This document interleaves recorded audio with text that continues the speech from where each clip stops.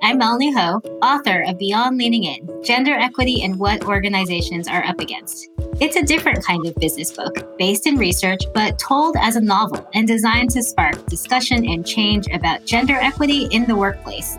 Thank you for joining this discussion as my co-host, Carla Hickman, and I talk about the challenges that women continue to face at work that are too often only discussed behind closed doors.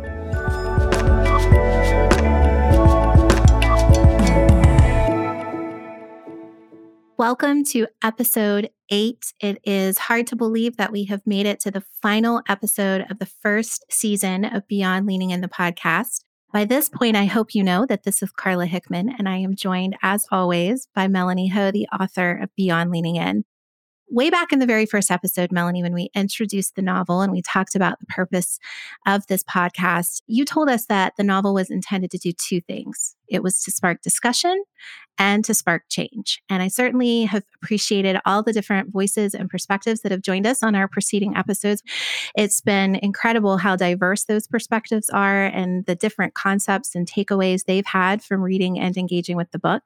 But today in this episode, I want to talk about the second part. How are you thinking about Beyond Leaning In and your broader ambitions as helping to spark change? Well, to begin with, Beyond Leaning In is what I see as the inaugural or first initiative of my company, Strategic Imagination. And I feel weird saying the word company because that sounds so bureaucratic. I think of the Strategic Imagination as my mission. And what I mean by strategic imagination is that when organizations or individuals are stuck, they're running up against walls, they're trying to make big changes, whether that's strategic or organizational or cultural, and need different approaches. I think that's where we can bring in the tools of the imaginative arts, whether that's fiction, like Beyond Leaning In, a business book written as a novel, or the use of comics or theater as a way to help people get unstuck, to be able to think in the new ways that they need to do. It couldn't be a more important time. From my vantage, when you think about what organizations are up against, right? Very difficult to think of an industry or a sector who isn't making some fairly significant strategic organizational changes right now. I think part of that was true before the pandemic. It was the fact that, technological changes are speeding up, competition is getting fiercer.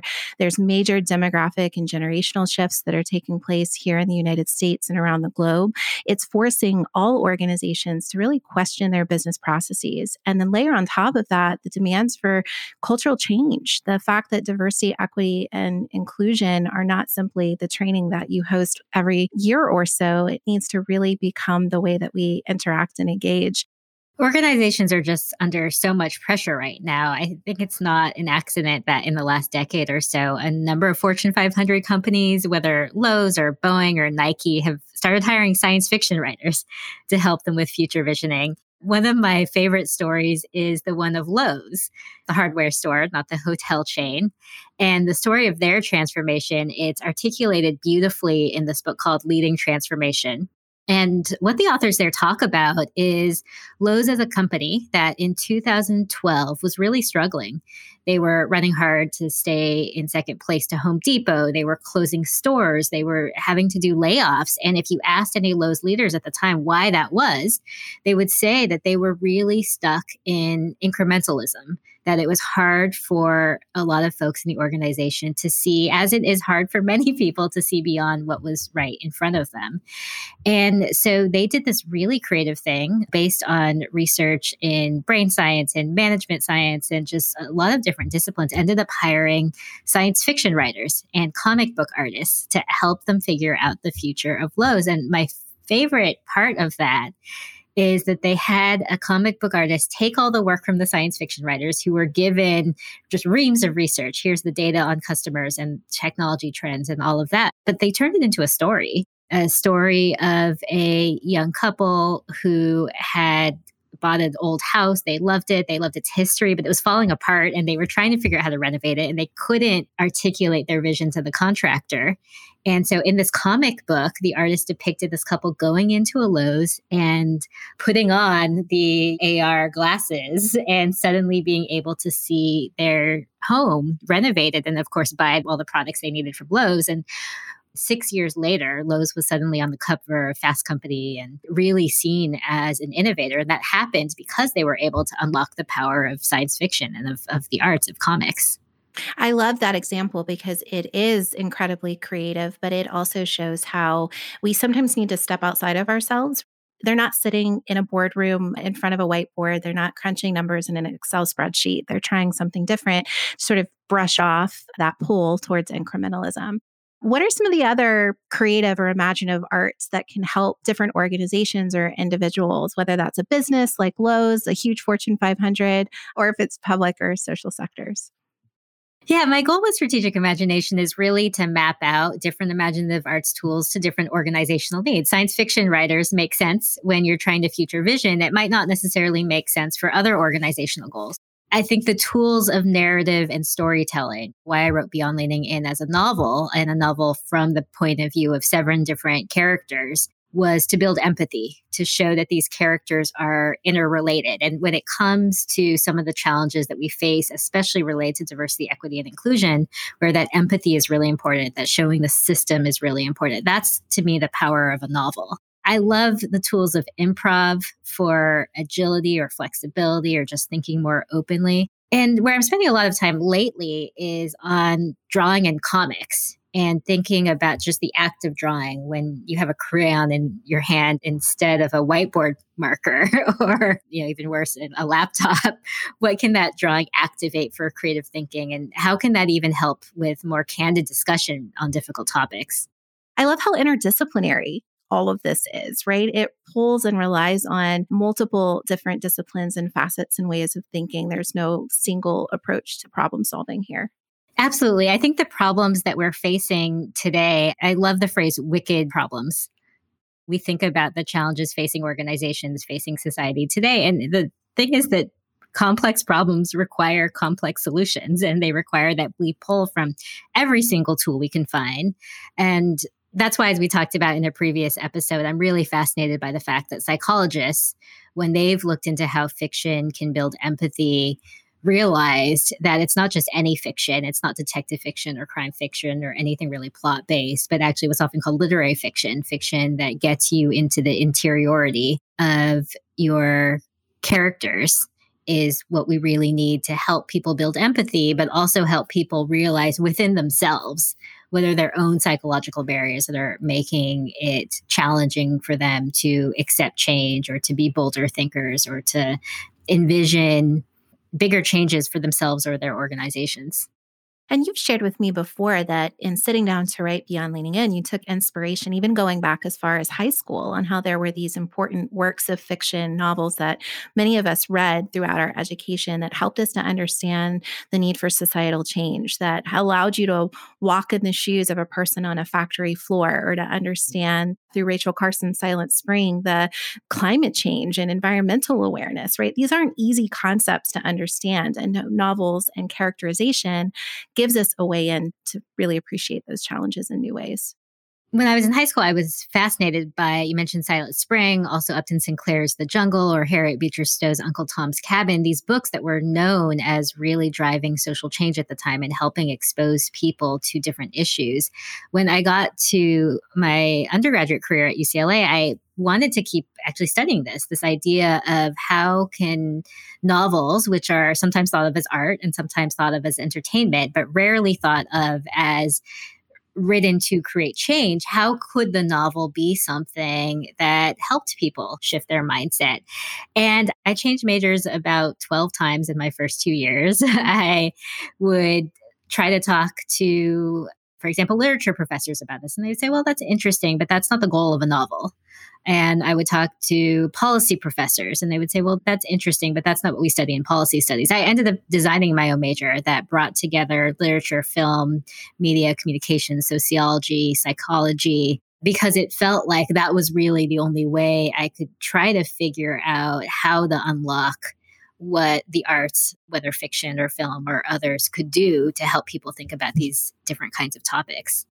In my professional life in consulting for higher education, I'm often researching or talking about the value of the arts generally. compared to the more technical skill sets. And you and I both have had many discussions on how frustrating that narrative has become, that people see those two concepts as mutually exclusive, that you have to either choose the liberal arts or technical skill development.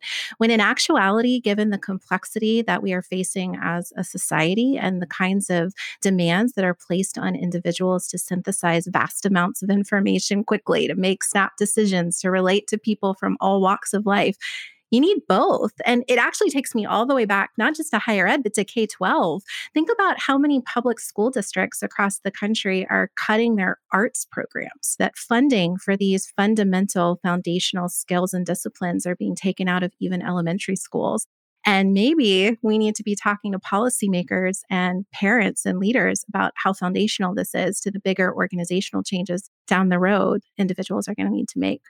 I think it's interesting that there's often so much debate, not just around liberal arts as a concept, but even the phrase that liberal arts has gotten associated with liberal politics, when actually the idea of a liberal education, I won't mispronounce the Greek word that this is based on, but the root of liberal education is in the word that means freedom.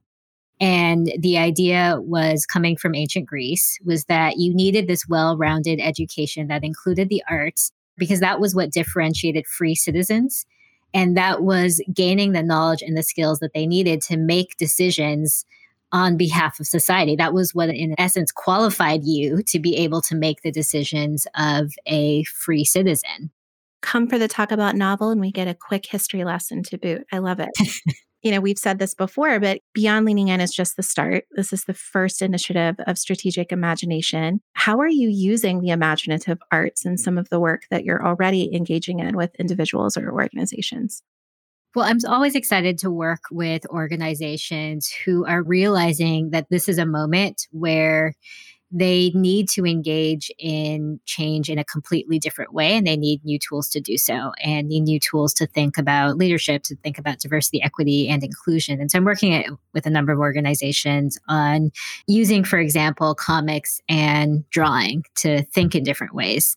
And we talked about how in the month of March, which was right around the time this podcast started, that you were actually creating a comic every day and posting to various social channels. And I have really enjoyed seeing how much engagement those comics have had. And even as an early reader, and certainly as a listener to this podcast, helped me to just think about the concepts from the novel in new ways. Where'd you get the inspiration for drawing? Where did that stem from? I'm someone who's always doodled across my life, but probably never somebody who would have thought of myself as sharing my art in any way. I think I got in my head that I was an okay artist. I was the kind of person who got props in art class, but not somebody who could be public about my art in any way, except maybe posting on Instagram if I went to a paint and sip night. Right before the pandemic, I had the opportunity to hear a talk and attend a workshop by a woman named Linda Berry. She is a MacArthur genius. She's a professor at UW-Madison, and she works with a wide variety of folks, business people, NASA scientists, educators, on using drawing in different ways. And what she said that really stuck with me was that, first of all, we're all told as kids that we can't draw, and get it in our heads then. But also what she says is that you can think of drawing as drawing in order to create art that goes up in a frame in a museum, or you can actually think of drawing in a different way, which is just drawing as a way to free your mind and to think more creatively and think differently, that drawing is thinking. I was just going to say, you've gone from those comics then, and then that source of inspiration, to creating workshops for employers, for organizations. And I've said before, there are a few perks to being the friend of the novelist. One is that I actually had Melanie come, and you hosted a workshop for my leadership team, for my team at work, called Reimagine Workplace Equity Through Comics. And so I got to see and experience one of your workshops. And I will say, I found it really exciting to see how my team responded to that type of exercise and discussion differently than other DEI trainings we've done at work. So I would encourage everyone, go to Melanie's website. You can learn a lot more about Reimagine Workplace Equity through comics and her other workshops. But Melanie, quickly, what are the top line goals for folks who might be interested? My hope is really to help people understand the power of comics, again, to do things that are beyond just drawing. So in March, as you mentioned earlier, I was drawing a comic every day and posting them on Instagram, really based on scenes in Beyond Leaning In, showing real life challenges related mostly to gender equity, but actually also equity more broadly at work.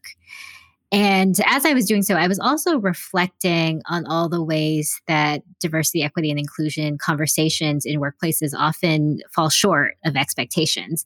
At the beginning of workshops, I always ask folks, okay, you've heard that there's going to be a DEI discussion at your workplace. What is the range of emotions that you feel? And there's hope and optimism and sometimes even relief because people want to talk about these topics and they're glad that these conversations are happening. But that is usually paired with skepticism and fear and trepidation.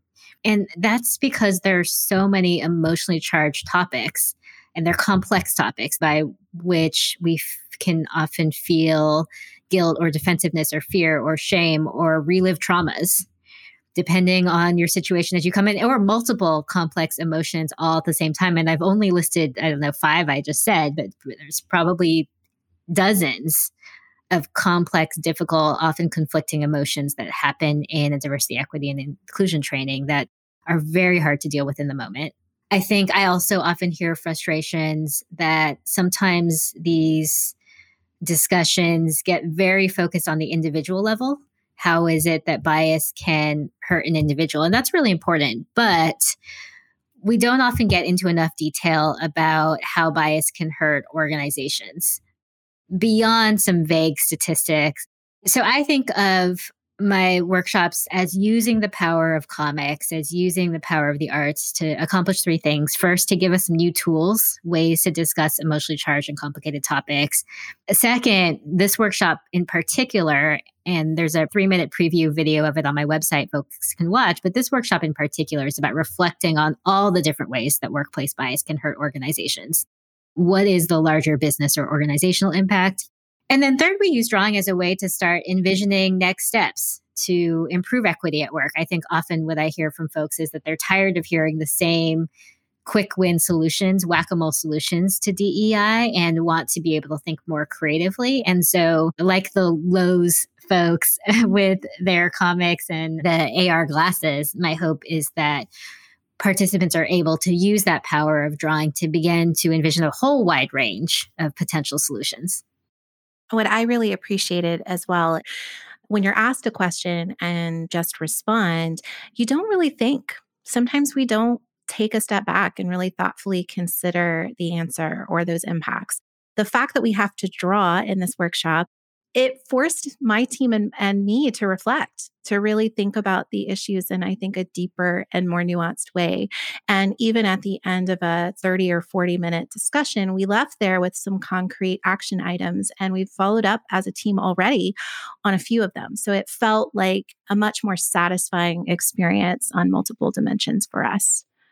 I'm always excited to see people come into the workshop a little bit worried because even though I say you don't need to know how to draw, they still question that. Do I need to know how to draw? Am I going to feel silly? Am I going to feel not talented?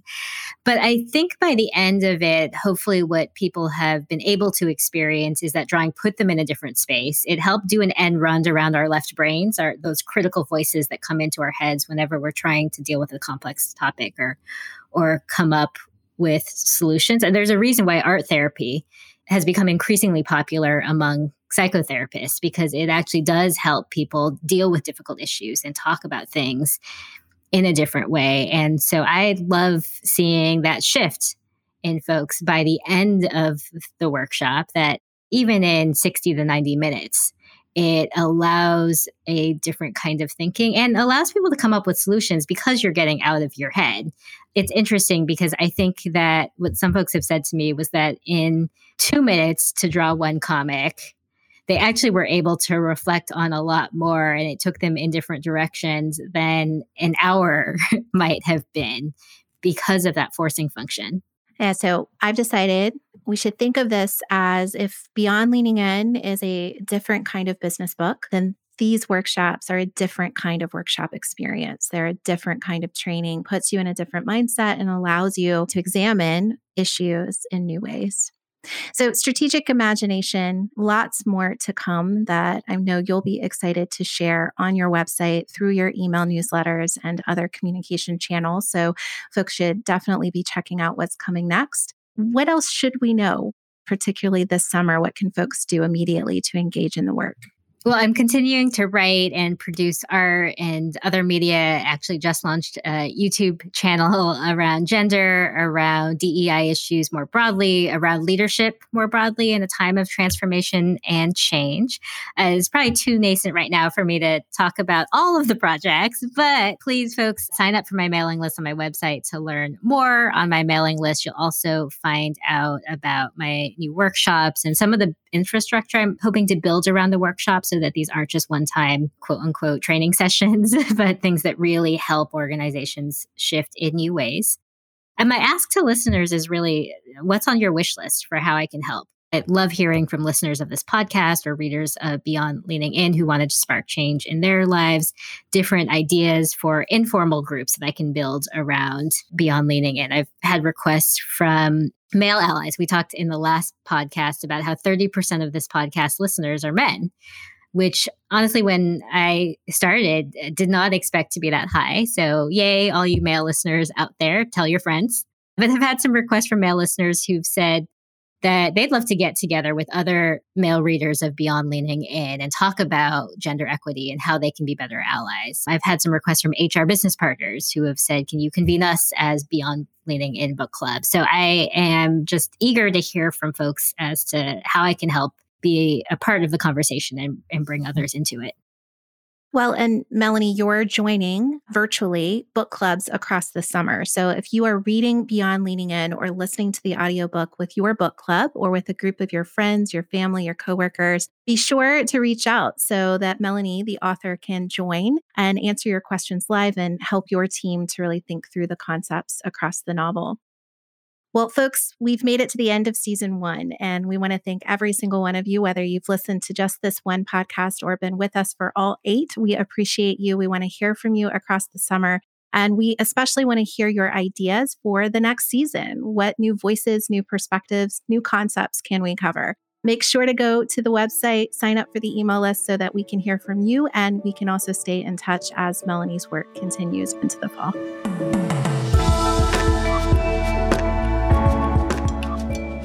Thank you all for listening.